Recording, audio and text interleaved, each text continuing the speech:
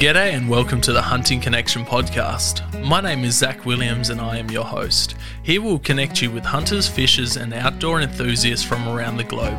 This podcast will share hunting and fishing stories including past experiences and tackle the tough hunting stereotypes our community faces. We hope to be a positive influence to those outside the community while also having a laugh along the way. Hope you enjoy the podcast.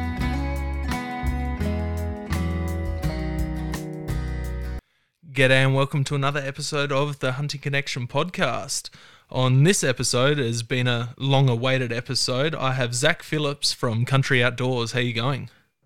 Good day, man. I'm in the same part of the world as you. Yeah, it's great. It's great. Rather than that 17 and a half hour time difference, it's good to get you in the same time zone so we could sit down at a reasonable time and have a good chat. Yeah, man. I just got over my jet lag, so I'm good. How long you been down under for now? A couple of weeks now?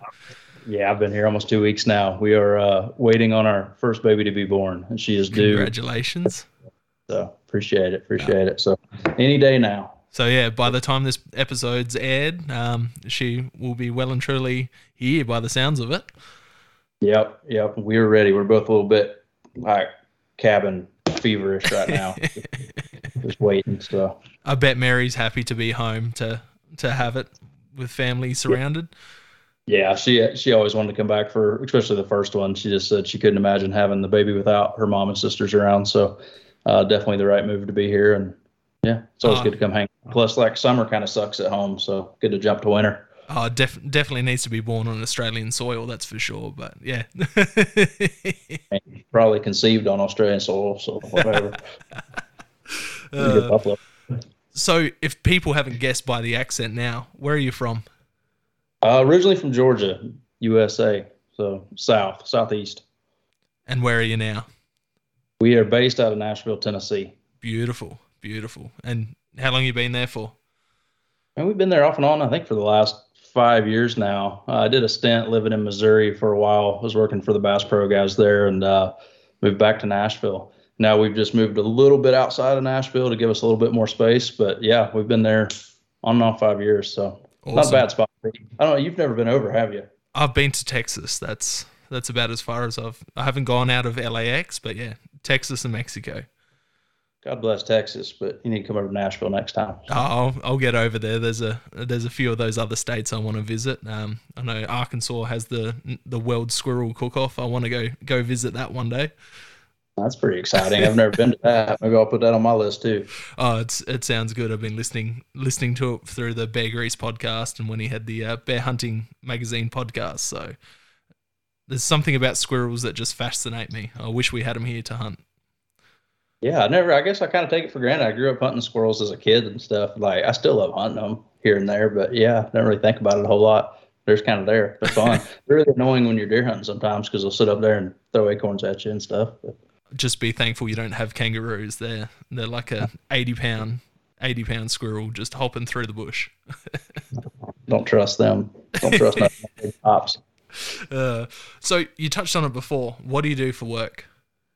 Yeah, we have a brand called Country Outdoors. It's an entertainment lifestyle brand. So it started out as a podcast for the Outdoor Channel, and then I quit my job and joined with my wife, and now we do a semi-live series for the Outdoor Channel, just hunting, fishing, all over the place. And she also does a concert once a month in Nashville, like a writer's round with country artists. So we have our feet in the country music world and hunting and fishing.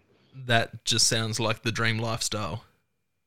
Yeah, I mean, I grew up with the hunting and fishing, and then I jumped right into being a producer in the outdoor industry, and that was, I mean, my whole life has been part of the trying to push in the hunting industry. So being behind the camera for so many years now, it's a little different being in front of it more, but it's a lot of fun. Get to at least be my own boss. Well, Mary's the boss, but have her own schedule at least. No, that's awesome. So did you prefer being behind the camera or do you prefer being in front of the camera? I like being in front of it just because I get to do what I want to do. I loved being a producer and filming. That was a great chapter. The only downside to it is I always felt like I was not getting to like pursue my own dreams.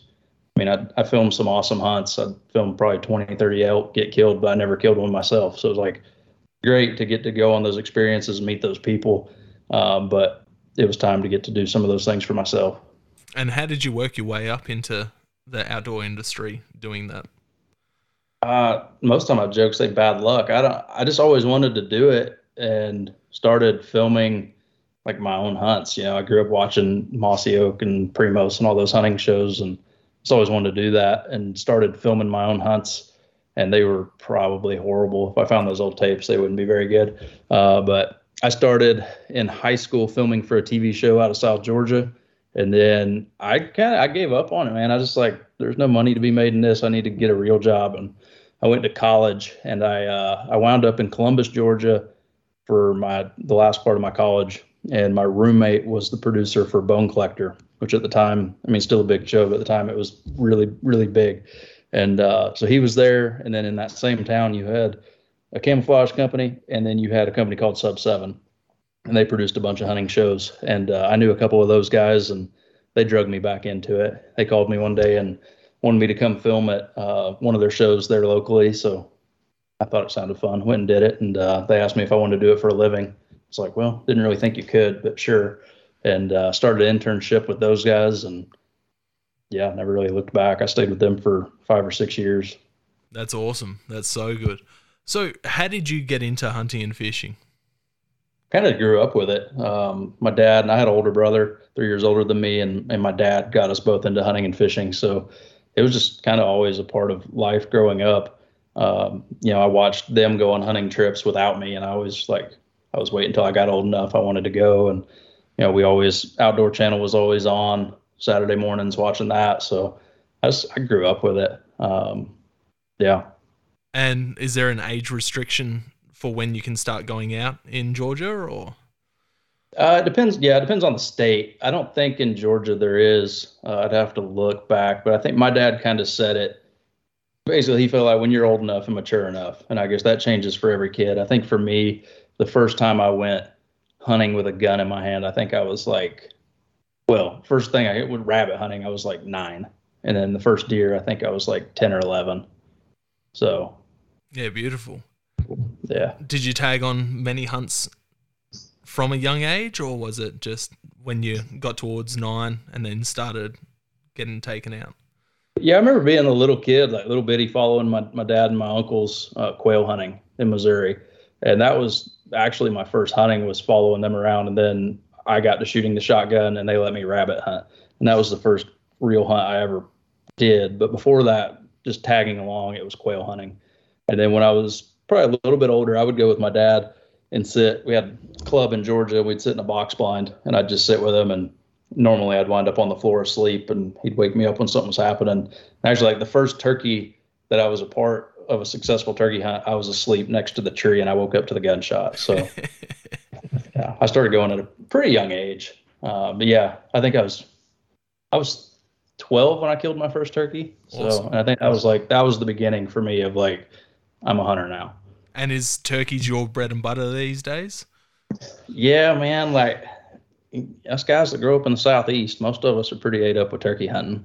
I've been fascinated with it ever since I went when I was a kid. The first one I saw, I remember we were set up, and my dad was back behind me. I was looking down a logging road, and turkey came down a logging road, full strut, gobbled. And I remember being freaked out, thinking that this only happens on TV. This isn't real. It's like you're watching a Mossy Oak show right now. That's where that happens, not here. And turkey walked up to like 15 yards, and he was behind a real thin bush. Like now I'd have shot him, but he just looked around it and then flew, gone. I never even took my gun off safety. I was so freaked out by it and just excited. And yeah, ever since then, man, I've been pretty ate up with it, and it's kind of my thing every year. I'm always looking forward to March. We normally go from the beginning of March in South Florida, and then we ended this year, and the last one I killed was in South Dakota. But we try to hunt all the way through. This year I quit a little early so I could come over here, but normally I'd hunt till June. That's sweet. Is that Easterns or Merriams that were in Georgia or where you were hunting, or? I grew up on East. Yeah, that's what I grew up with, was Easterns in the South Georgia swamps, and hunted Easterns until Man, I think the first time I traveled was when I was like 20 years old. We went to Nebraska. We wound up hunting Rios out there and kind of hybrids, like maybe Miriam's. But yeah, that was the first time I hunted anything other than Easterns, and then eventually made it down to Florida and hunted Osceolas. So, but yeah, grew up with Easterns. That's awesome. What's your favorite subspecies of turkey to chase? I I really like Miriam's. I like going out west and hunting them in the big pines. They're just a lot of fun. They gobble a lot. They're real vocal, and they're just really pretty. I love hunting Miriam's. They're fun, but I don't know. It's hard to pick. Like I always like going back to my roots and hunting Easterns in the South. They're just more frustrating. For the Australians listening who really don't have much knowledge of turkey and turkey hunting, is there much difference between what is there, about 5 different subspecies? To someone that didn't grow up with it, maybe not as much, but they do look a lot different. They sound a lot different. The way they act and communicate is a little bit different. Yeah, but as an Australian people listening, probably not as much. But they're not a bush turkey. They're different. Yeah, completely different to the turkeys we have here. There's Yeah. a couple of small feral populations of I post the photos up of the ones I've shot, and people are like, do they look like a Miriam's? Do they look like an Eastern? They're just a feral subspecies of domestic turkeys. So whatever they are, but Yeah, whatever they dropped off the boat a yeah, long time ago. Right? it's Yeah, pretty I much mean, the same as New Zealand's feral populations over there. yeah, that in the South, turkey hunting's a huge deal. It's kind of a big subculture there, but you get out west and you start talking to a bunch of bow hunters, and most of them just kind of roll their eyes and are like, "Oh, turkey hunting," But I love it. So, do you have the? Is it the Turkey Grand Slam or the Turkey World Slam? What are you sitting on? I've been able to do Grand Slam several times. I have not yet done what they call the World Slam or Royal Slam, which is the Goulds and the Nocellated in Mexico. So I'm going to add that to my list, hopefully next year. And then, man, I just want to kill one in New Zealand to say I did, and then Australia, just because I've not heard of many Americans coming to Australia and shooting a turkey. So why not? Yeah, 100%. That's the true World Slam then. Yeah, and you throw in a bush turkey, and then you got some, I don't even know what you call that slam. Then you'll be Australia's most wanted then. Not bad. So, what age did you start chasing after whitetails? Oh man, I think the first time I went was with my dad when I was really young, like 9 or 10. But the first one I killed, I think I was like 12 or 13 years old. I went with my dad in South Georgia. He got permission to go to somebody's place, and I had a box blind, and I had a little 243, and I shot my first buck. He was a 9 point and pretty good buck. Like it's like a probably 120, 130, good deer, especially for your first. So Yeah, I was beautiful. spoiled from then on out. Which in the southeast, the whitetails typically don't get super big. Like there's exceptions, but they're not as big as their midwestern cousins. So as a kid, to kill a 120 was a pretty big deal for my first one. So That's awesome. that's awesome. Are you primarily a bow hunter or a rifle hunter?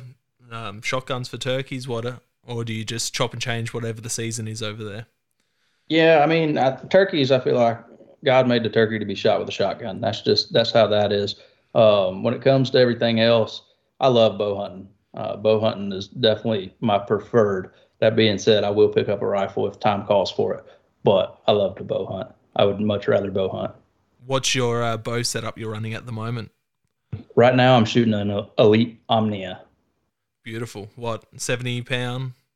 Yeah, it's a 70-pound setup. They just came out with the Arrow, which is their carbon bow, and I haven't got my hands on that one yet, so I'm pretty interested to shoot it. But I love the Omnia. Their bows the last several years are just like I say it all the time. Like, man, I don't know how much more they can do to make a bow good, but it seems like every year it's just like a little bit faster, a little bit smoother. So Yeah, I love that. all the bow brands are progressing quite a bit. I'm a PSE guy. All of those bows that you can see behind me, that's all PSEs.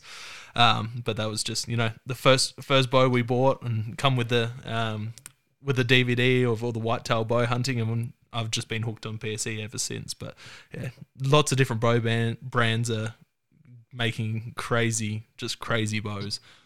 Oh yeah, and the top 4 or 5 brands, you really can't go wrong. I always tell people just like go shoot them, pick them up, shoot them, shoot a PSE, shoot a Matthews, shoot an Elite, shoot a Hoyt, see which one fits you because they're all 100%. good bows. It's just a matter of which one fits you the best.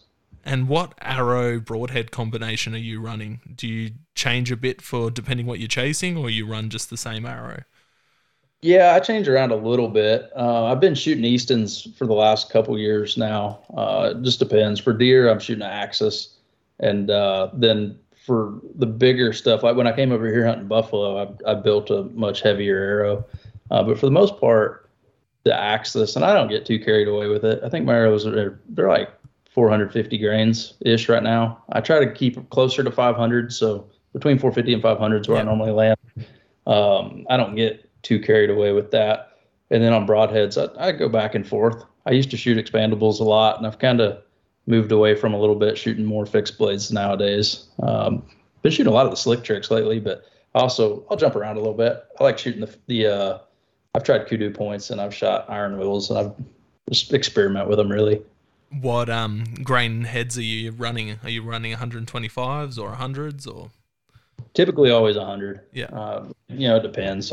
My axis right now for my whitetail setup, I have brass inserts that are, 75 grains, I think. And then I'm running a 100 grain broadhead on that. When I came over and hunted buffalo, I put a 125 grain point just to have more weight up front. But man, I think most of the time I'm guilty of overthinking it. We're shooting such good equipment now, efficient bows, that it's important. Like you don't want to be shooting a twig at them, but I think sometimes we get carried away with the science and trying to get too heavy of an arrow. Yeah, it's crazy just the difference between Australia and America. Like Australians tend to go for a heavier arrow. We want that high FOC, where Americans tend to want that speed. You know, I don't, yeah, having a heavy arrow, there's nothing wrong with it. It's fine. The only thing I try to find a happy medium just because I don't like having crazy pin gaps. Because yeah, at 40 yards, if he steps 3 steps and he's not 44 yards, that's pretty significant if you're shooting a super heavy arrow. yeah. I think it's just mainly because once you're chasing a certain species of game, that's all you're chasing.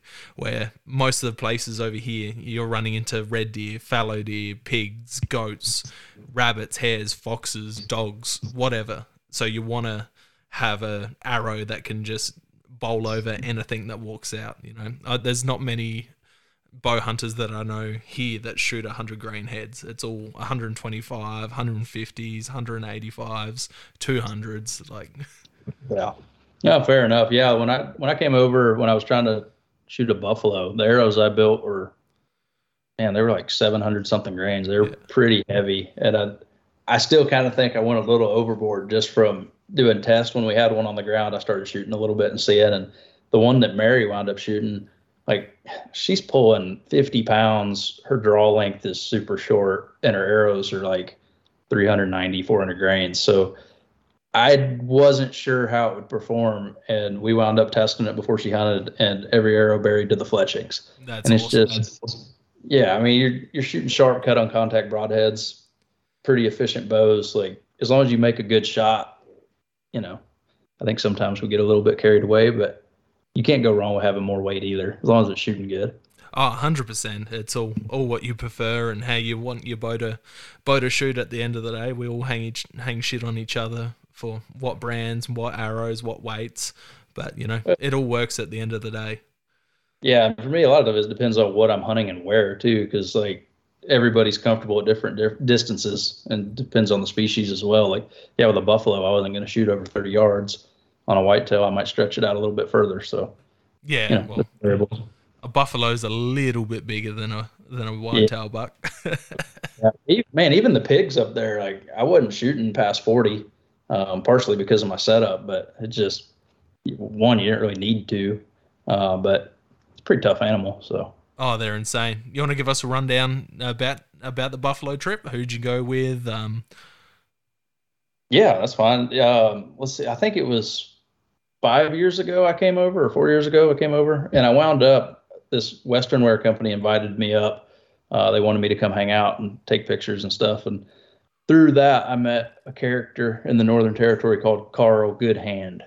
And I asked him on the trip, I didn't know anything about Carl. I just, never even heard of the guy. And he said something about buffalo hunting. I was like, oh, you're a buffalo guy. And he's like, the best. All right.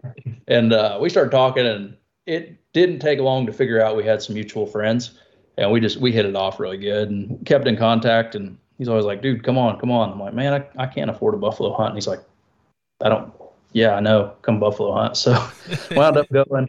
And this last September, me and Mary went up, and I really had no idea what we were getting into. We didn't communicate a whole lot about like specifics. I was just like, we're showing up, we got our bows, and we'll figure it out. And wound up going with Carl, and we wound up on Arnhem Land with a fella named Captain. And man, it was quite an adventure there. We wound up, Mary killed a huge buffalo. I was able to kill a big one with Carl. And then we both killed several pigs on that trip. And it was definitely one to remember. And it was exactly-ish 9 months ago. So do the math. Sounds like a good trip all the way around, that's for sure. And I remember when the photos started coming through of yours and Mary's buffaloes. It was pretty epic. Yeah, that was a trip that'll be pretty hard to top. That first time going up there to the Northern Territory, I just kind of fell in love with that place. It's kind of like the Wild West, and it's very hot, it's unforgiving, and there's pretty awesome animals up there that are tough. So yeah, any chance to go back and see old Carl. Carl's come to the States a couple times. That's awesome. Always good times with old Carl. Yeah, I've been up to the NT a few times, but yet to hunt or fish up there. I'd spent a week and a half up there for my 18th birthday, and all these plans to go out, and I just got carried away in the party life in Darwin, and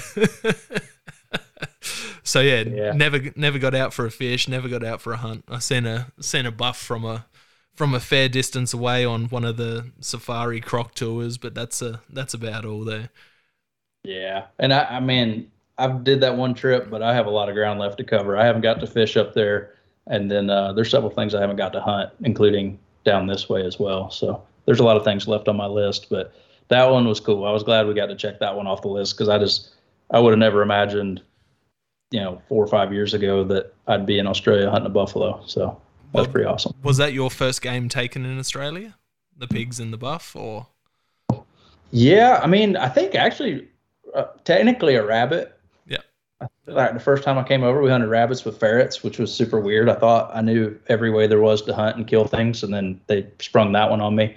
But that was my first official hunt in Australia. I'd say it's one of the only things that Australia wouldn't ban, but it is banned in Queensland, I'm pretty sure, owning ferrets and hunting with ferrets. So that was a new one. Yeah, they sprung that one on me. I thought it was awesome. It's cool. Yeah. No one at home has ever heard of that one, I don't think. So they're always surprised when I bring that picture up of me holding the ferret. But yeah, I think up there with Carl was my first official hunt. And the first thing I killed on that trip was a big pig laying in a wallow. So that was fun. I mean, I grew up in South Georgia growing up bow hunting pigs. So it's familiar, but also a lot different and super fun. How much different are they? I know they're all Sioux Scruffer and they're all, a feral wild pig, but how are they much different body-wise over in Georgia compared to NT, or? I would say on average, the ones in the NT are a little bit bigger, a little bit tougher, a little meaner looking. I would say the hunting definitely a little bit easier up there, just because numbers and the hunting pressure. It doesn't seem like they get hunted, whereas in South Georgia they're scared for their lives all the time. So that was a little bit different, but not too different. A pig's a pig, right? Yeah, pretty much. So what type of gear are you taking out, say on a bow hunt? You going out for mornings and afternoon sits, or you're out all day, and what type of gear are you taking out in your pack with you? Yeah, it really depends. Like if I'm whitetail hunting, typically mornings or evenings. If it's November, like heavy rut, I'm probably going to try to sit all day. So changes a little bit, but for the most part, rangefinder and optics is a huge one. Release, I always have one backup release, because I'm sure you've gotten in the field and forgot your release, and that sucks. Yep. Snacks are important if you're going to sit all day, right? What's your go-to snacks in the? Are you hunting tree stand or saddle or? I bounce back and forth. I've got to using a saddle quite a bit over the last couple of years. Not when it first came out, but when I first started seeing it a lot on like social media, I was like, that was kind of goofy. Like, horse like saddles are for horses kind of deal. And then I finally used one. I'm like, man, I was kind of mad at myself for not starting it sooner, but also thinking back to being a kid and hunting public land and walking super far and hunting like opening day in Georgia where it's super hot. I'm like, not carrying a tree stand would have been pretty cool. So they're super adaptable, great for covering a lot of ground. So I use saddles quite a bit, but I'll bounce back and forth. If there's already a stand hung, I'm going to sit in it. But yeah, I mean, my bow, my arrows, rangefinder, optics, snack, drink, good knife. That's really all you need. I mean, it depends on the time of year. Might bring a grunt ball, some rattling notes. What knives are you running? I've been using Outdoor Edge pretty much for a long time. I like the replaceable blades. I'll normally keep like a normal good fixed blade just for heavy duty stuff in my pack, but I use the Outdoor Edge quite a bit. Yeah, the first Outdoor Edge I came across is my mate who I hunted Texas and Mexico with. He bought one of the swing blade ones where it's got the knife with the ball and it all folds back into the blade. Like you've either got one blade and then you fold it, it goes back, the other blade goes into the handle and the other one comes out. It's a pretty cool little bit of kit. Yeah, they came out like, I feel 6-7 years ago when you started first seeing the replaceable blade ones. Yeah. And I about cut my thumb off with one when I first got it. I got a scar on my thumb there, but they're super sharp, which is good, but also like you gotta be a little bit careful because that one I was like, I had a back strap. I was putting it in the cooler and the wind blew the lid shut and the lid fell on my thumb, but my knife was in this hand and it hit it and just straight to the bone. Not ideal. That's sucky. I use outdoor, but with caution. So back on the tree saddle, it's something that I've been very interested in for the last couple of years, but it just going to cost an arm and a leg to get a full setup down here in Australia because you have to get it from the States and then you're paying double plus shipping and for a medium set, a cheapish set, you're looking at $600, maybe $700, $800, and that's almost without steps. Explain to the listeners what a saddle hunting setup is for those that don't know. And you should have told me I'd have brought you one, save shipping. But no, the saddle itself, you have the saddle that you wear and it goes around your waist. And then you have the tether that goes to the tree. So it's around the tree, a line coming to your waist, and you're just leaning back in it. And the first time I looked at it, I didn't think it would be super comfortable, but it really is. And I have a horrible lower back. So for me, sitting in a tree stand, like up against the tree at 90 degrees is horrible for my back. So pretty comfortable. And then a wide array of, like I use 3 steps and just get up with an 8er, but some people do 1 step and they get pretty creative with it. But the steps are normally super light. The whole point of a saddle is you're not carrying a lot of gear. You can cover a lot of ground. And, the price is a lot of times people are like, man, saddles are expensive. But the difference is you're taking 1 saddle, whereas on a farm in Missouri, I might have 20 lock-ons. So instead of having 20 lock-ons on the property, I have 1 saddle. So it, kind of a trade-off there. But yeah, that's pretty much, it's pretty simple. They look reasonably simple, and I reckon that'd be a game changer in Australia because most Australians, bow hunters and rifle hunters, we hunt on the ground. We walk, we play the winds, and we just put the kilometers in to find the deer. It's some people might sit on a game trail for a bit, a few hours if that, but we're ones to move. We're always moving.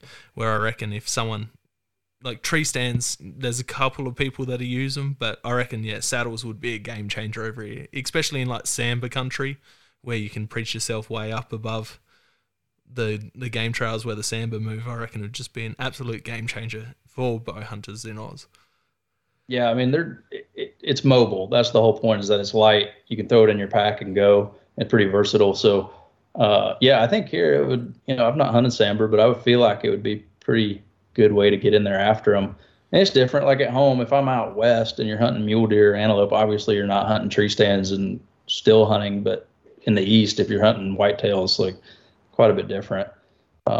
Definitely still hunting is far more effective when it comes to whitetails, especially east of the Mississippi. But yeah, I don't know. I'd have to see here. Do you wind up hunting them over water holes here?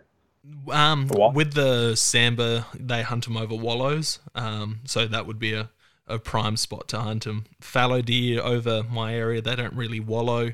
It's just, they move through the thick bushland, and when it's coming into our rut, so late March, early April, we're just coming off our summers, and it's been 35, 40 degrees, still in that early April, it can be 35 degrees still. So it's just everything's cornflakes. So being up off the ground would just be an absolute game changer. Well, we need to get you a saddle and see what your consensus is on it. Yeah, 100%. Pretty handy. Because the good thing about it is, as mobile as it is, if you're in a spot and you're sitting for a while and you're like, this sucks, I need to get down and move, it's pretty easy to hop down and keep going. Oh, I could imagine it looks just incredible for being lightweight and then, again, easy to move as well. Well, we need to talk to the folks at Trophy Line and get you set up, see if it works out for you. Sounds like a good plan, I reckon. Marketing them in Oz, I reckon it would definitely go well. I think so. Why not? I want to try it now. Do it. There's a bunch of public land you can hunt in New South Wales that you just get your R license, and there's some incredible public land through New South Wales. Well, it's like being up off the ground here would be a little safer. Most of the snakes are on the ground, so. Australia's safe hunting compared to America.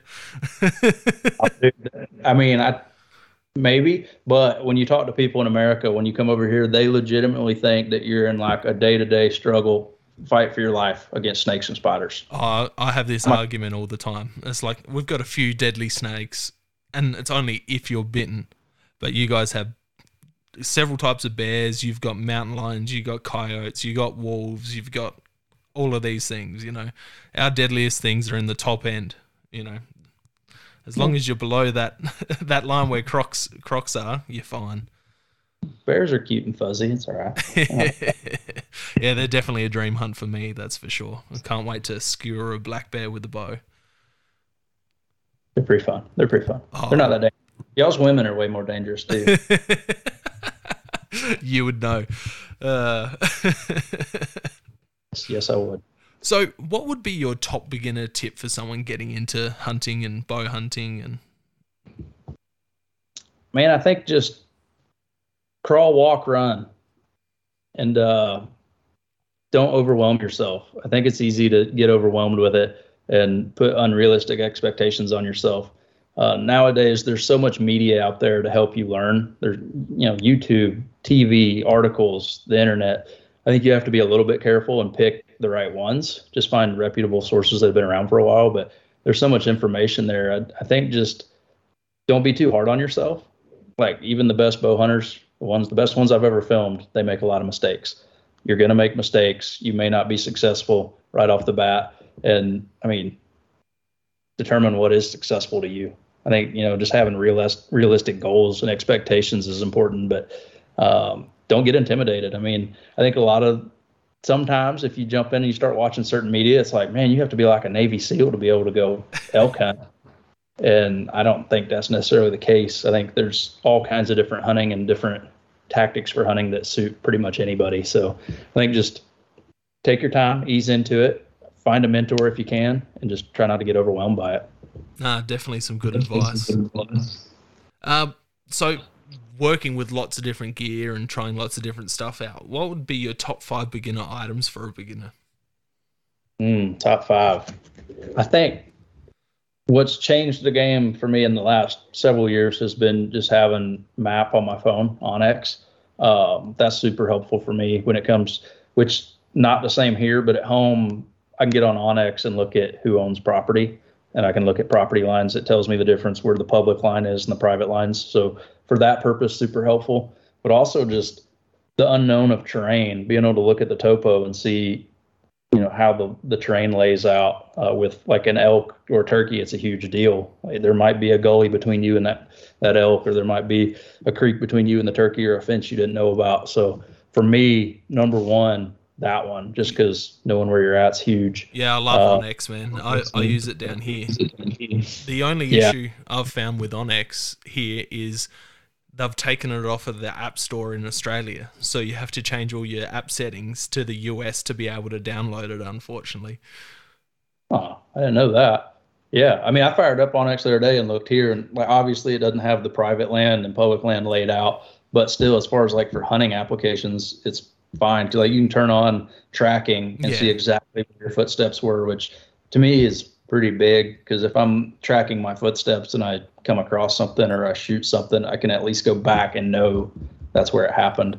Yeah, so if you downloaded it before they took it off of the Australian App Store, you can still use it. Or if you change your phone settings to American App Store, and then you can download it and use it. So I've used it for my Snake Island hog deer hunt earlier this year. Use it to mark out all of my properties, trail cameras, rubs, trails, everything. And then in New Zealand as well, I pre-downloaded the area that I was going in and went through and marked all the different huts and places just so I had a rough understanding of the area. And I absolutely rate Onyx.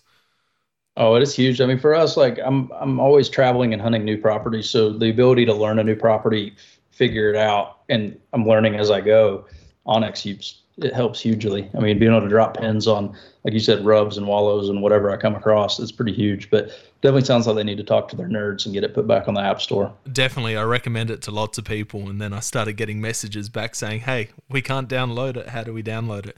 So I had to go down a rabbit hole and I'm like, oh, look, if you change your settings this way, you can download it through the American store. So there was a bunch of guys who hunted Snake Island this year that specifically downloaded it so I could send through trails, and I put the breadcrumb trail in and tracked all the different spots out and marked everything out for a bunch of people. So that helped a bunch of different people be successful.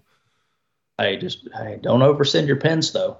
I was talking to a random dude in a store this last turkey season. He was like, hey, I'm going to go to this. He named the public. He's like, I'm going to this place and I'm going to hunt this spot. So-and-so sent me the pin. And I was like, oh, I'd love to see that pin because I actually sent them one last spring.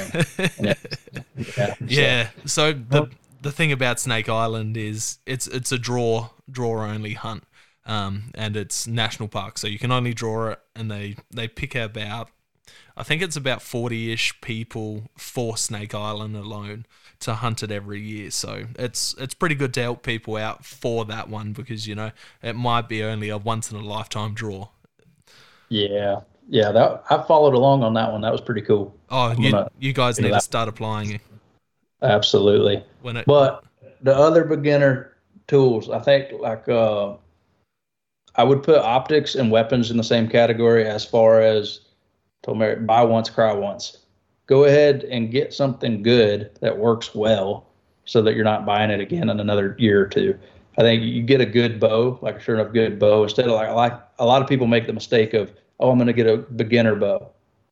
Well, it's just, there's a reason it's a beginner bow. It's not as good. So you're going to use it for a little bit, and then you're going to want a nicer, newer one.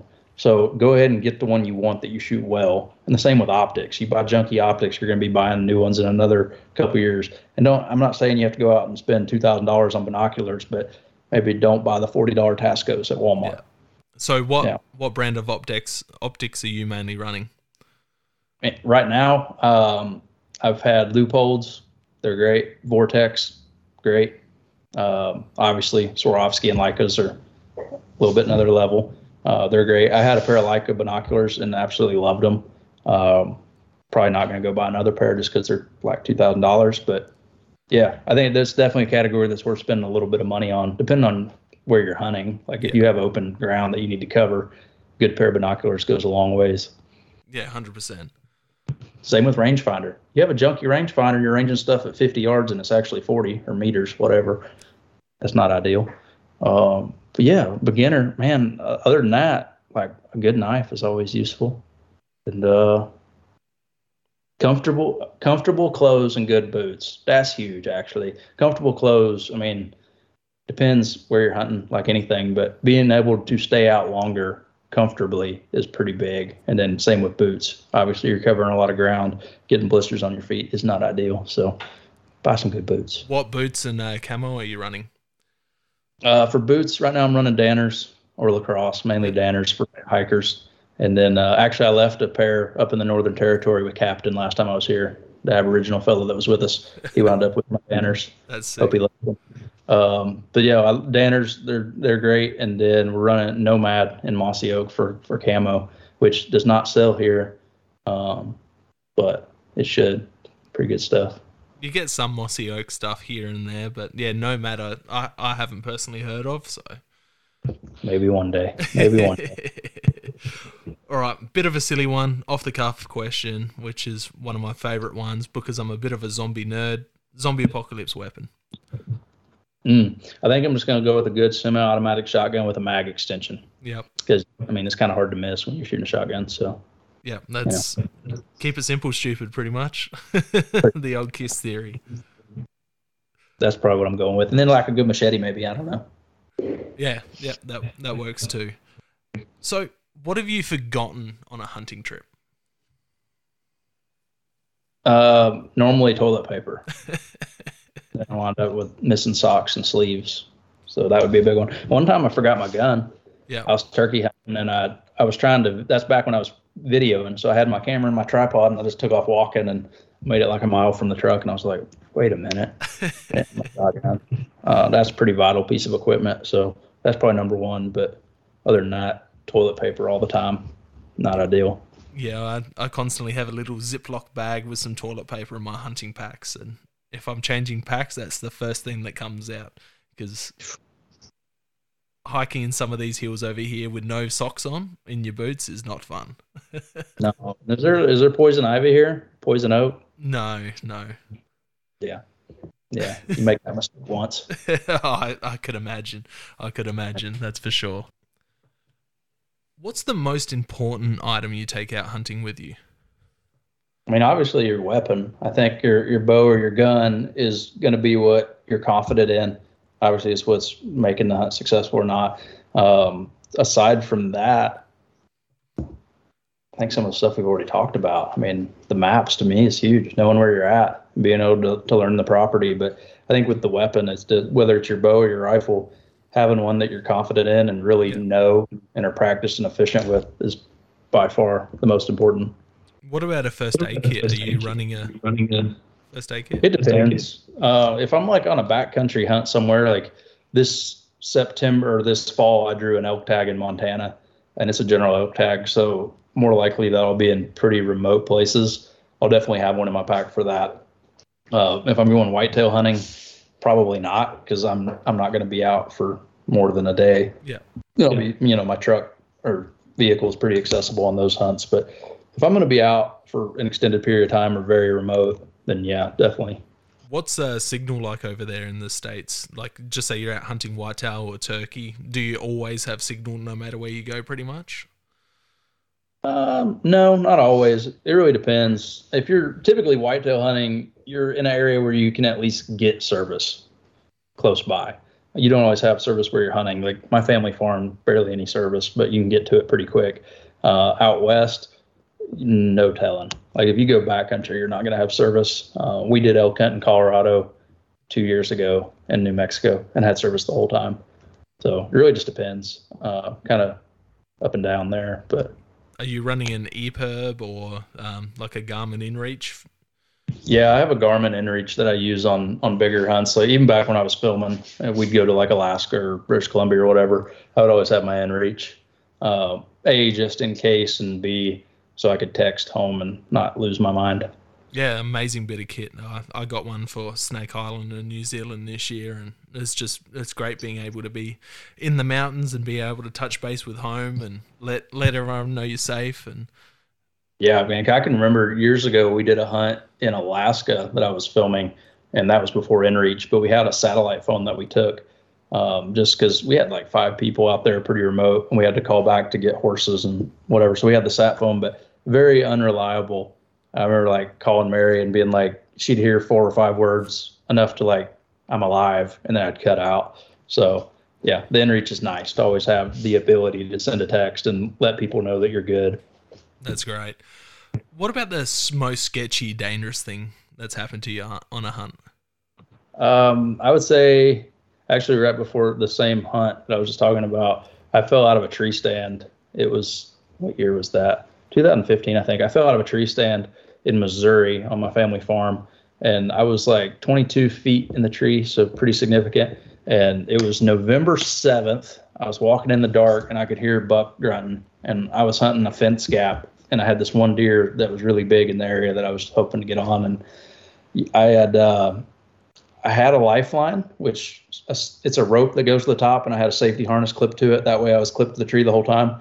And when I got to the top, I was pretty stupid, and I had the rope through my backpack. So back then I was in a tree every other day filming and stuff. So I just took it off, turned around, hung my backpack up, and next thing I knew I was on the ground. And 22 feet, landed on my feet and knocked me out. And I remember I woke up on the ground, and it was kind of like Ricky Bobby, like, your legs work. I remember laying there thinking like, oh, I'm paralyzed. I just always associated falling out of a tree stand with death or being paralyzed. So I kind of like rolled around on the ground for a little bit and got up, wound up climbing the tree, getting my bow out of the tree, going to another stand, getting in it. And I actually saw my shooter buck, and he was walking straight towards the fence gap that I had previously been on. Oh, no. And I just remember sitting there, and eventually the pain hit me, and it was like, oh, this is bad. I got down, went to the house, and I should have went to the doctor, never did. And then the next day I was on a plane going to Montana, and I filmed Remy Warren on an elk hunt in public land, Montana, in the snow. That was bad. That was not good. I was pretty banged up, and that dude is pretty hardcore, so that sucked. I bet. And it's, from what I hear, tree stand injuries are one of the biggest injuries in the outdoor community in the States. Yeah, and I was pretty stupid on that one. Like, nowadays, I'm a pretty big advocate for being safe. I mean, it's super simple to have a lifeline and a safety harness. I mean, you're climbing 25 foot a tree, and I think guys are, kind of just arrogant a little bit with like, oh, I'm fine. You don't realize how quick things can go wrong, and it's something so simple, but you fall 20 feet and you're paralyzed, and now your family's screwed. So I think something that a $50 harness can save you from is something you should probably do. I was stupid that day and about paid for it, but that's insane. Yeah, now I just pay for it with lower back pain. I think like the stat was like something like 60,000 people a year in the States are injured by tree stands, which is just insane. I believe it. I mean, I've walked through, especially like public land in the South, and just see some of the tree stands that are constructed in the woods by some redneck. It's pretty unbelievable. The things that people, A, build, and B, are safe or think they're safe to climb is some sketchy stuff out there in the woods. So I'm not that surprised by it. But yeah, everybody should consider buying a safety harness. And that's back to the saddle thing. I think the saddles are actually quite a bit safer because you're always attached to the tree. Yeah. I could imagine. That's the only thing that scares me about tree stands is that rate of injury. Yeah, man. I was hunting basically brand new tree stand. It was a brand new stand. I'd hung it like 2 or 3 weeks before, and just strap broke. It was a brand new strap. It just bad one from the factory, I guess, broke, and wound up on the ground. So that sucked. That's crazy. Didn't get my deer. I probably would have killed him that morning too, for sure. Always the way. Moving on to a little bit lighthearted, what's the funniest thing that's happened to you? There's been a lot of mishaps, but I think I still think one of the funnier things I saw happen was we were on an elk hunt in Colorado, and I was filming. So it was me and one of my now good buddies. He was also filming on the trip, and then we had the two hosts. We'd been out elk hunting all day, and we're walking back to the truck. Now it's dark, and when we get close to the truck, we see the lights on, and two of the doors are open. And we're in the middle of nowhere, so I'm thinking like the hills have eyes. There's people out here. We got close to the truck, and I was like, hey, man, you go check that out, kind of hung back. He went up there to it. He had a gun. I didn't. So he goes and checks the truck out, and he's like, dude, damn bear. We go up there and look at it, and one of our hosts had left a box of pizza in the back seat. That bear had got in through the front door. The truck wasn't locked. He opened the front door, climbed in. You could see like slobber on the windshield, paw prints on the windows. He ate the seat. And then he got in the back and ate the pizza, which was super disappointing after elk hunting all day. Ate all the pizza, didn't leave any behind, and then exited through the back door. And that's to me, that's still one of the funnier things that we've had happen, because we were all super freaked out when we first saw the truck. Like, what the hell is this?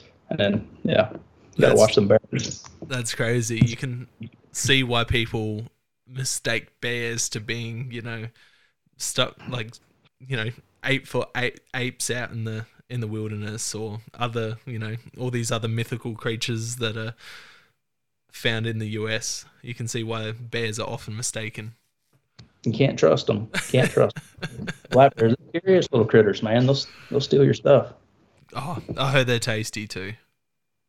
Yeah, we've hunted a couple, and Mary, when she came over and started bow hunting, oddly enough, the first animal she ever killed with her bow was a bear in Georgia, which is not super common, but that was the first thing she ever killed. And yeah, it's not bad. It's one of those things, like, you hear a lot of people talk bad about eating bear, and like, I've had some that's good and some that's bad. I think a lot of it's in how it's prepared, because it's a little bit greasy. It's basically a giant raccoon. Okay. You don't have here, but yeah, I've shot a couple raccoons. I didn't look at them like I'd eat them, but I've heard stories of people eating them. Yeah, I mean, I used to trap them and sell them. Well, I didn't sell them. That would be illegal, but I would trap them and give the meat away to people when I was a kid. So that's cool. That's something I've always wanted, is a coonskin hat. I wish I kept the skins off the ones that I shot, just to go with my cat skin hat. I have to bring you a saddle and a coonskin cap. So you know about Davy Crockett out there. Oh, sounds like a plan to me. And then I know it's illegal, but somehow get you a cat skin stubby holder over there. I'm sure that would go down well while you're traveling around the country. As many feral cats as I have at my house in Nashville, I'd probably make my own. Just might be fun. You'll be like, do you know Sam Woods? Where's he? I think he's Louisiana. He got into a bunch of controversy for hunting some feral cats over in the States. He's a big air gun hunter and air bow hunter. Yeah, I can see that. But we have a ton of feral cats in Nashville. It's kind of a problem. So we probably need you to come over at some point. I can imagine. Sign me up. Speaking of hunting internationally, what are your top 5 dream animals to hunt? Man, I haven't gotten to cover as much ground on this as I want to. So a lot of the animals are still in North America. My number one, brown bear with my bow. That's been my number one since I was a little kid. Whereabouts would you like to do that? Well, like Kodiak Island has always been like just what I've seen and known. So really any of the islands up there, coastal brown bear with the bow for sure. It seems kind of stupid, but also, I don't know, just awesome. I want to do it real bad. They're huge. I can get around that. Yeah, I mean, that being said, I want to have somebody with me with a gun that's good with it, like right here beside me. I can imagine. Yeah, I'm not too proud to have a guy with a gun with me on that one, but other than that, man, elk. Since I've been a little kid, I've been infatuated with elk, and I've been able to be on some really good hunts for them. I've not yet been able to kill one for myself. Hopefully this year, so that's really high on my list. I think they're just one of the coolest animals there is. Growing up turkey hunting in the South, and elk is like, it's just a giant turkey. Is there a particular state you have fascinations to take your first? Growing up, I always would say Montana. And I was like, when I graduate high school, Dad's going to take me to Montana elk hunting or whatever. I always wanted Montana. And I don't know why. I just always thought Montana was like the spot for elk. So if I wind up killing my first in Montana, that'd be kind of funny. But I've actually never, other than the Remy Warren hunt, that's the only time I've actually been on an elk hunt in Montana. Most of them have been New Mexico, Colorado, and Utah. Yeah. But it'd be pretty cool if I kill one in Montana. So. Yeah, I got fascinated with elk in Oregon after one of my good mates went over there, and he nailed a 330 bull for his first elk ever with a bow. Just absolutely nailed it. Yeah, that's, to me, like, you hear people talk, same as like with the whitetail world, you hear people talk about, like a really big whitetail, 170 plus, but really a 140 is still a big whitetail. Same with elk, like an elk over 280 is getting it from me. If he's over 300 inches, that's a big elk. I know there's a lot of people that have been successful in 300, 330 may not be that big to them, but I'll cry if I shoot a 330. Yeah, for your first elk, it's crazy. Yeah, that is nuts. And then other than that, like a Yukon moose, just to stay in North America, and then internationally, um, a kudu in Africa would be really cool. And then I'm just gonna go ahead and say like what's the one in Iran? Markhor. If I kill Marco, a yeah. Markhor, you'll know that your boy is super rich, and that would be pretty cool. So we'll go ahead and put that on the list. Why not? Yeah, that'd be sweet. It's like what, $300,000 to hunt those things. So Yeah, you just need to win some type of lottery and then boom, straight on that. yeah, I won't tell you that I won the lottery, but you'll know. No, that's sweet. Going back to bear quickly, what for an Australian looking to go over to the States to hunt bear, what would be the best state you would reckon? I guess it depends how you want to do it. I mean, if you want to bow hunt them or gun hunt them, do you want to hunt them over bait or do you want to get in there and spot and stalk? That would be the big difference. Hunting over bait with a bow, most people wind up in Canada, Yeah. Ontario, Northern Ontario, places like that. In the States, you can hunt them over bait in like, I think Minnesota, some places like that. But for going like spring bear hunting with a rifle, especially getting in the mountains and hunting them not over bait, like Idaho is kind of like the big one for people to go to. I haven't done that one myself, but Idaho and Montana, I've filmed hunting them in Montana that way. So if you don't want to hunt over a bait pile, that's the way to go.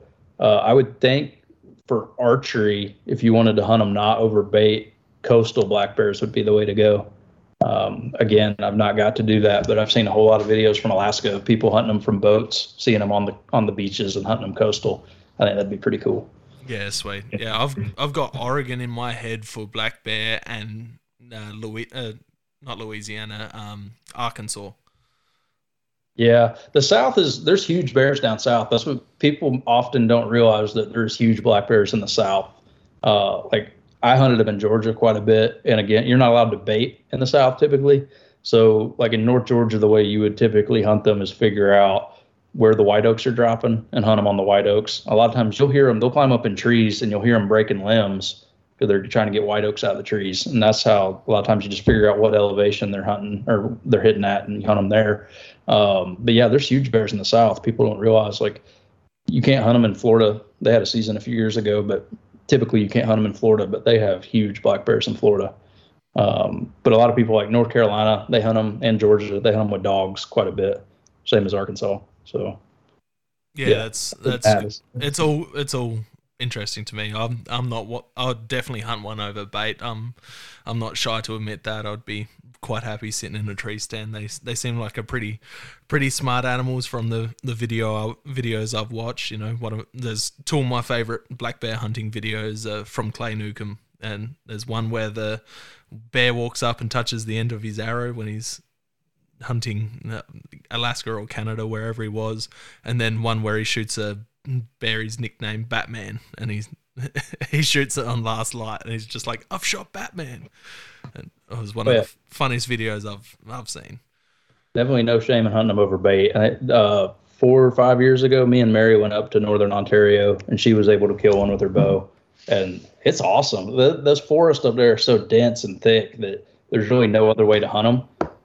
It's just vast, but also you just can't move in that stuff. It's super thick timber. So to be able to get in there and spot and stalk one I'm not saying it's impossible, but it would be pretty challenging. So I definitely don't have anything over hunting over bait. We had a great time. And in this time of year, this is bear season now, and it's dark for like 3 or 4 hours out of the day there. So it's pretty fun, long days. And there's time to go fishing. So that's fun. I bet. I don't know how I'd go with the long days. It's just something so surreal compared. Like you see that, you know, some of those places up there have 45 minutes a night, and hey, you travel that far to go on a hunt, you don't need to sleep anyway. Sleep's precious to me. I struggle without it. I need a good solid, you know. Normally 8:30 I'm asleep apart from my podcast nights. You can sleep in the bear blind. You just might get woke up rudely. I could imagine. What is your favorite thing to cook with hunted food? Whitetail backstraps. I like doing like cream cheese jalapenos, like butterfly the steaks, put those in it, wrap it up with bacon on the grill. Yeah. That's my number one probably. That sounds pretty good. And how many deer species have you taken? Whitetail and mule deer. Yeah. Well, I guess antelope's not a deer, but an antelope, mule deer, and whitetail. Mainly whitetail is what I've grown up with. I've not hunted blacktail yet, and then I haven't got to hunt the fallow and red deer and all that. I've been on some hunts filming for red deer. That's pretty high on the list. Those things are pretty awesome. Have you tried a bunch of those different species then? Like tried eating them? A couple of them. I definitely had red deer. It was really good. I mean, it's very similar to an elk. But other than that, probably not. I don't think I've ever had fallow. So put that on the list. Hopefully I get to do that at some point. Maybe on this trip. Who knows? It'd be good. I know that like from the whitetail I've had, I know it varies on what they're eating and whereabouts they're from. But, you know, the whitetail that I had down in Mexico, very average venison compared to some of the other venison species I've had. So, yeah, and I would say if you had a whitetail in the Midwest that was corn-fed, it would probably be a whole lot different. And then, you know, there's also how it was prepared, how it was taken care of. So those are variables. But yeah, I'd say if you went to the Midwest and had a good corn-fed whitetail, you'd probably think it was pretty good compared to Mexico. I could imagine it's completely different hunting down there, that's for sure. But it was awesome. I wouldn't have changed that trip for the world. It was a pretty good introduction to whitetail hunting. Absolutely. That's fun hunting down there because you know you're going to be in them. You're going to see stuff and you're going to get to send some arrows. So I was amazed at the amount of game, you know, just pigs, javelina, hares, cottontails, deer, just everything everywhere. Yeah, the first time I took Mary to Texas, we were down there and the guy drove by in the truck with the feeder and he drove by, he hit the feeder, and then the brush just started vomiting deer or whatever. It didn't take long for Mary to be back on the radio like, "Mas corn, por favor." Going through with more corn. It's pretty fun, like ringing the dinner bell down there. Oh, those vehicle feeders are just insane. Like just learning everything about that style of hunting was just completely mind-altering. Yeah, it's a whole lot different down there for sure. But it's fun. I mean, if you were going to take somebody for their first deer hunt, that'd be pretty dang fun. The one thing I wish we had down here was that candy apple scented corn that they get down there. Yeah, like crack for those deer. Oh, I could. But I mean, you around there, it's like there's not a whole lot for them to eat in that country, so makes sense why some apple flavored corn would be pretty good to them. Oh, 100%. What would be your best hunting story? I'd have to sort through that for a minute, but I think the biggest deer I killed with my bow was pretty cool. I killed him in Kansas a few years ago, and it was a spot that was wide open. There wasn't a whole lot there, and there was one drain through the middle of it that had trees in it, and those whitetails were just pouring down into that drainage. And I wouldn't say there was just a ton of deer there, but there was one in there that was good.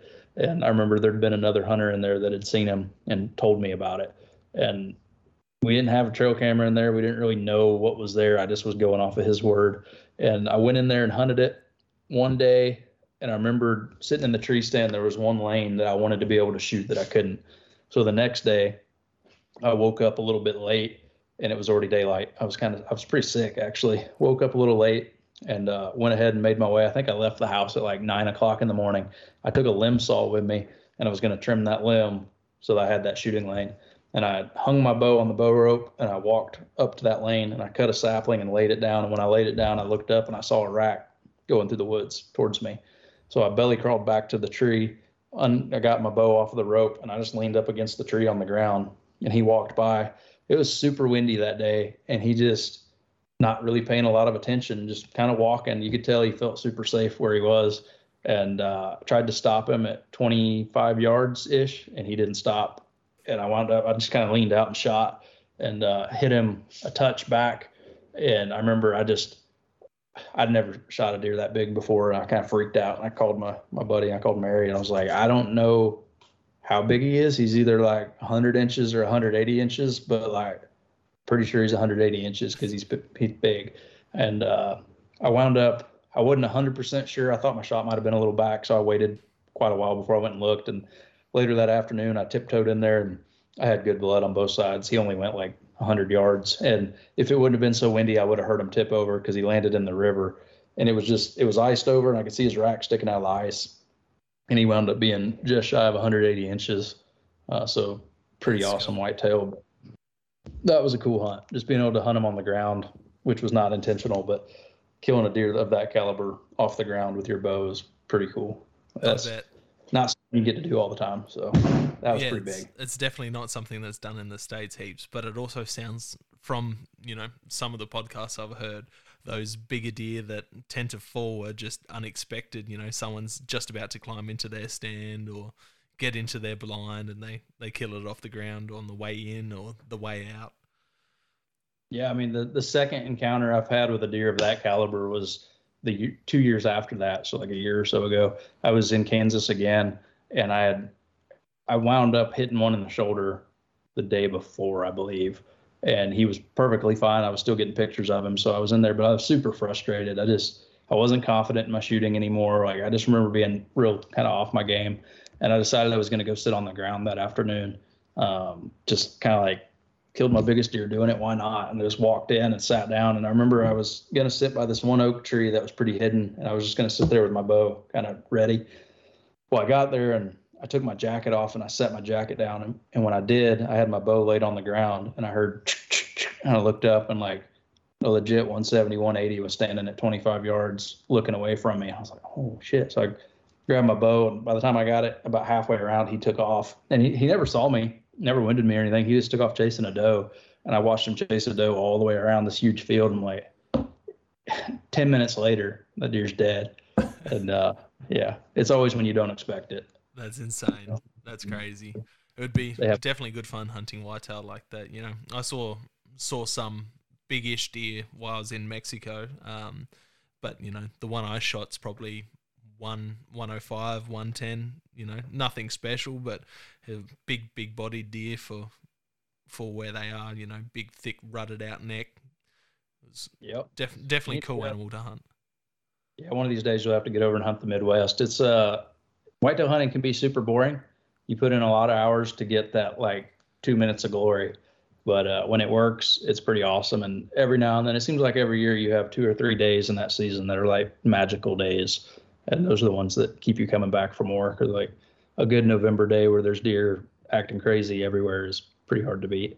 No, it's the same with fallow and reds, man. As soon as you hear them, that's, why fallow are one of the top-rated deer in Oz, just because how vocal they are and how crazy they are. That's something you have to get down here and experience. Absolutely. That's the one I've been missing. Cause the problem is the roar is right in the middle of turkey season. So one of these days I'm going to have to break away from turkey hunting and come over. You need to do it, Even if you head down to New Zealand rather than Oz and go chase some reds and fallow down there, at least you'll be able to smash a few turkeys while you're down there. Yeah, that'd make me feel all right. I could do that. One of my good mates down there, he's on the South Island, and they got contracted to clean up a bunch of turkeys on a farm. You'll never guess how many they had to clean up in one day. I've heard some outrageous numbers on that. 600, 700? 800, 900, I'm pretty sure it was. That's a lot of Thanksgiving dinners. Oh, those boys are wild down there. You would get along well with some of these Kiwis. Yeah, I like Kiwis. I like the way they say pigs. It makes me laugh. Pug. Pags. Pug. So, how do you see the public views on hunting and hunters? Man, it's a lot different game over here than at home for sure.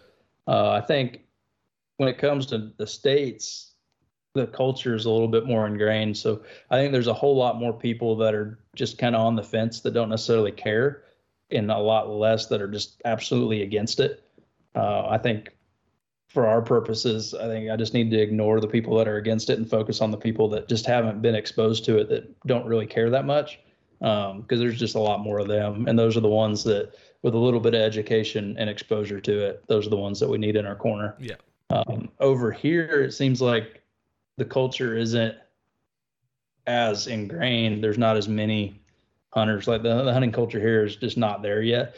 it kind of almost feels like on the media side, like it's what hunting was in the States 20, 30 years ago, as far as like it's getting popular, it's gaining traction. And I don't know, but it seems like the COVID times probably more than anything helped that cause, because people started questioning where their food comes from and what happens when the grocery stores don't have anything on their shelves.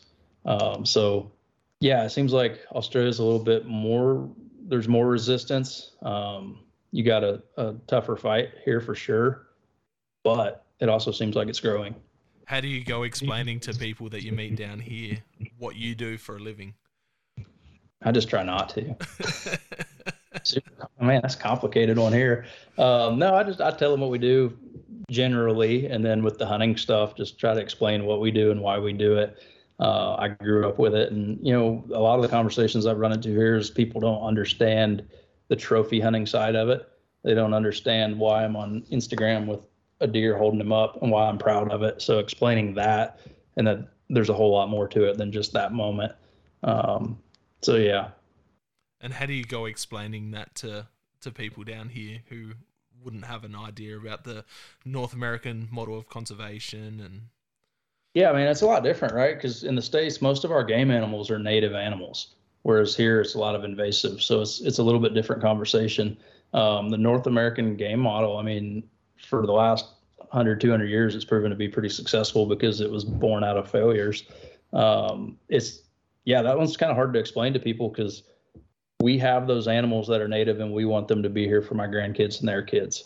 And it's hard to explain to people that I love white-tailed deer and I love wild turkeys and I want them to be plentiful on my farm, but I'm also going to hunt them and I'm going to kill them and I'm going to be proud of that. So it's kind of hard to explain that when it's so different from here.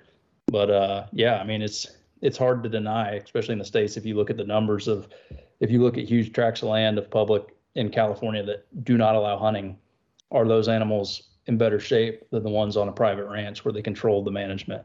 No. And then you explain the Robert Pitney or the Pittman-Roberts Act. I may have that wrong, but percentage, the self-imposed tax that we have for all of our rifles, our ammunition, our hunting equipment.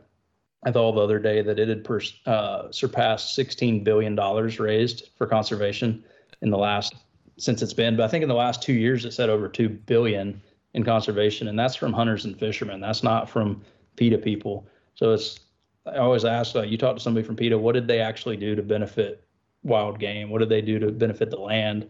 What did hunters do? And we have numbers that we can show them of what we did. $2 billion raised in 2 years for hunting and conservation goes pretty far. And when you start looking at guns, ammunition, most camping and outdoor equipment, and then you've got the Dingle Johnson, which is all fishing. Yeah. So, I mean, we do have a lot of good nonprofits like Rocky Mountain Elk Foundation and the NWTF, National Wild Turkey Federation. There's a lot of good organizations like that. We also have, SCI, which does a great job at protecting our rights as hunters and fishers. I mean, they work over here as well.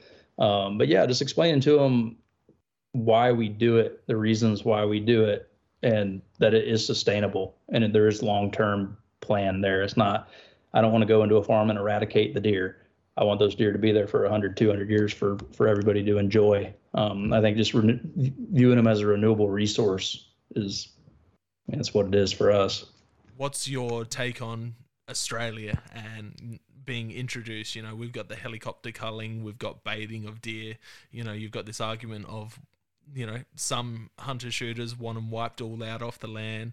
Conservationists want them wiped off the land. And then you've got people like myself that are on the fence, knowing that, the more you take off the landscape, the better it is for conservation. But I don't want there to be an Australia without these animals as well.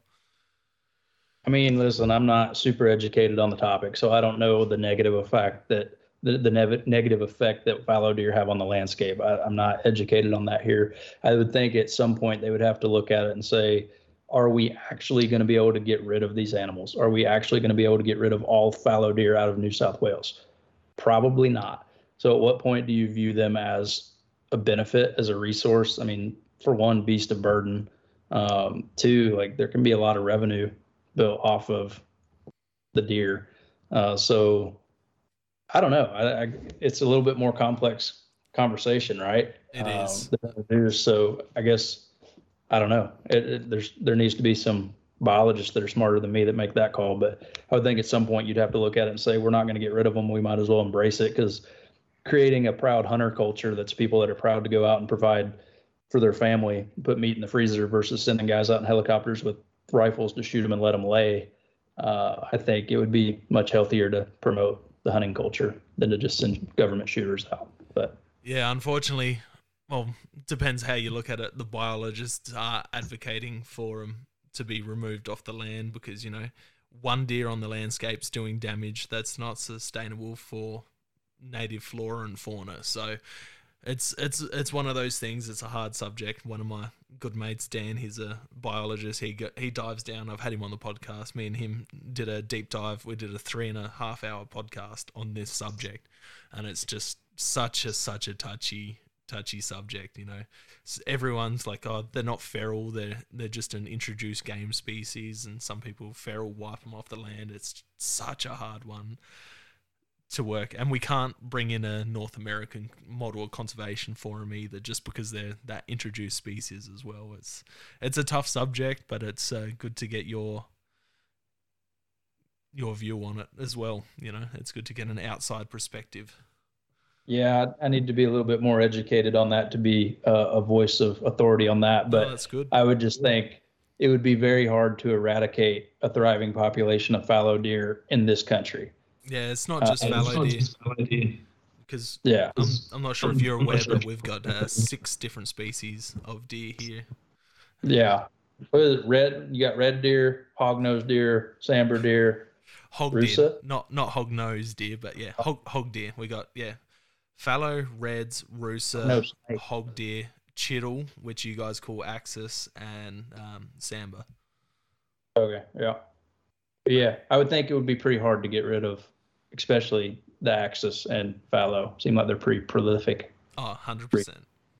So I don't know. At some point, you look at it as, can we actually get rid of them, or should we embrace it? I don't know. That's pretty much the argument that's going on at the moment with hunters and politicians and stuff at the moment. But yeah, moving on from that, how would you change the public views on hunting and hunters? I think just educating people and encouraging people to show themselves in a positive light. If you're a hunter, you represent this community, do it in a positive light. There's some things that just don't need to be shown, or need to be shown in a tasteful way. I'm never going to shy away from the fact that I'm a hunter, proud of that fact, but I also don't need to post pictures of a bloody deer hanging off the hood of my truck. So I think just, educating people and, just be a good ambassador of the sport is the main thing.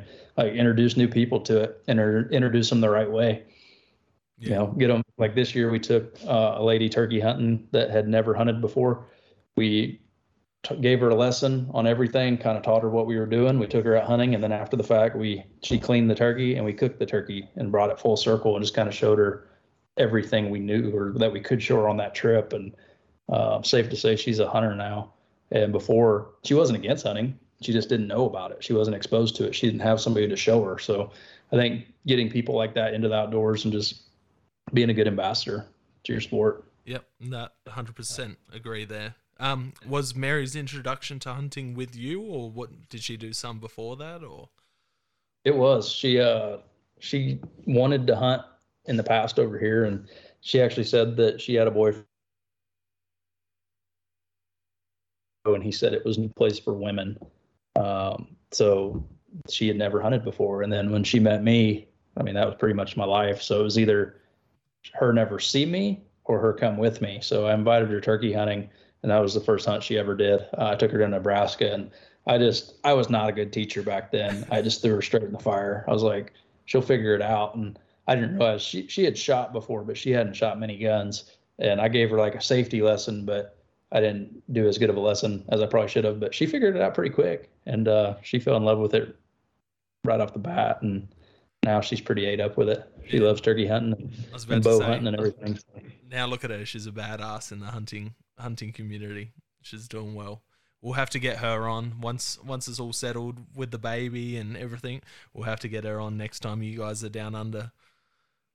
Oh yeah, yeah, she'd love to. But yeah, she's a perfect example. She was never given the opportunity to hunt, was never exposed to it, but as soon as she was, she just fell right into it. So And she's got a great story, but we'll save that for her to tell. I reckon.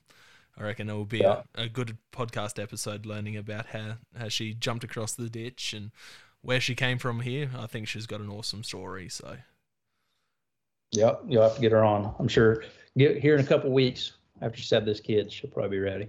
sounds like a plan. So what is hunting to you? Man, it's kind of where I find my identity, I guess.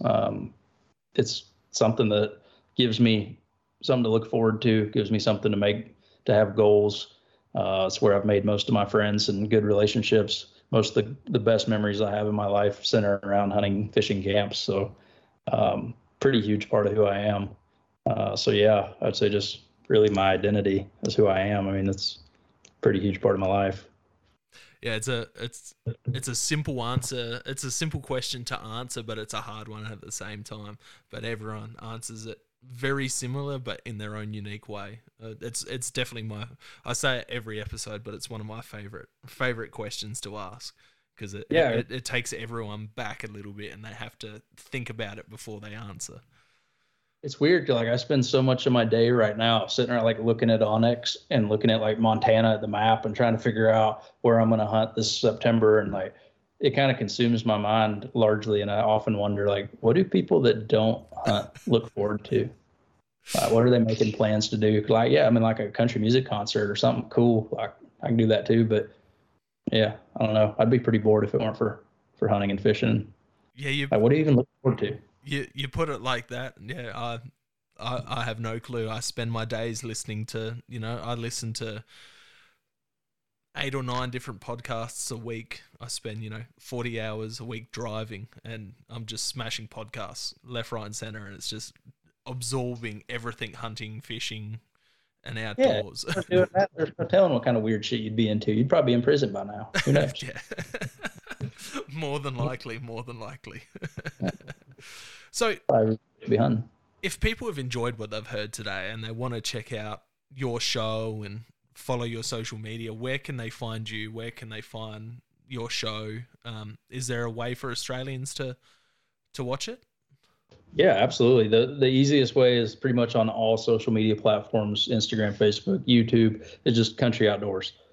Pretty easy to find there. And then we're on several streaming platforms. Otherwise, we have Mossy Oak Go, which is available here. We have YouTube, Outdoor Channel with MOTV, and then Outdoor America is another streaming app. I don't know if that's available here, but there is one here. What's the streaming app here? I'm not too sure. I know MOTV. I've seen. There's a streaming platform here that's Australian owned. It's called U Hunt, and we've started putting our show on there as well. Okay, awesome. Yeah, U Hunt. Yeah, there's a fella in Queensland. He also runs the hunting club. Both awesome things. So yeah, if you guys listening haven't checked out the hunting club, check them out. And U Hunt is the new one. He hasn't got an app for it yet, so it's still website orientated. Last time I checked. Yeah. So pretty much anywhere like that or streaming. We have a podcast as well, but yeah, Country Outdoors, you'll find us, and from there you'll find our personal handles. That's awesome. Well, I appreciate you taking the time out. It's a busy time in your guys' lives at the moment, so I messaged you today saying, hey, I got an hour and a bit free before I do a late podcast with some Danish fellas. So, well, it's about time. I've been waiting my invite for quite some time now. I would have woke up in the middle of the night to do it. I wanted to get you fresh, mate. Well, check. We did it. Yeah, awesome. And it won't be the last, that's for sure. I've enjoyed having you on, and I'm definitely keen to hear about more of your adventures and get you down here to South Oz and head out for a hunt and do a podcast in the field. Well, I'll send you some updates. Hopefully I have at least one adventure before I leave here, so I'll keep you updated. But yeah, appreciate you having me on. Sounds like a plan. Thank you very much, man. Yep. Thank you for listening to another episode of Hunting Connection Podcast. Please head over to our social media and give us a follow. Instagram at Hunting Connection Podcast, Facebook at Hunting Connection Podcast, Twitter at Hunting Connect, TikTok at Hunting Connection Podcast. If you've enjoyed, please share with your friends and family, tag us in your photos and videos on social media, subscribe, rate and review to help grow the podcast. If you're interested in giving additional support to the podcast, you can head over to our podcast's Patreon page. Thank you very much for listening and catch you next episode.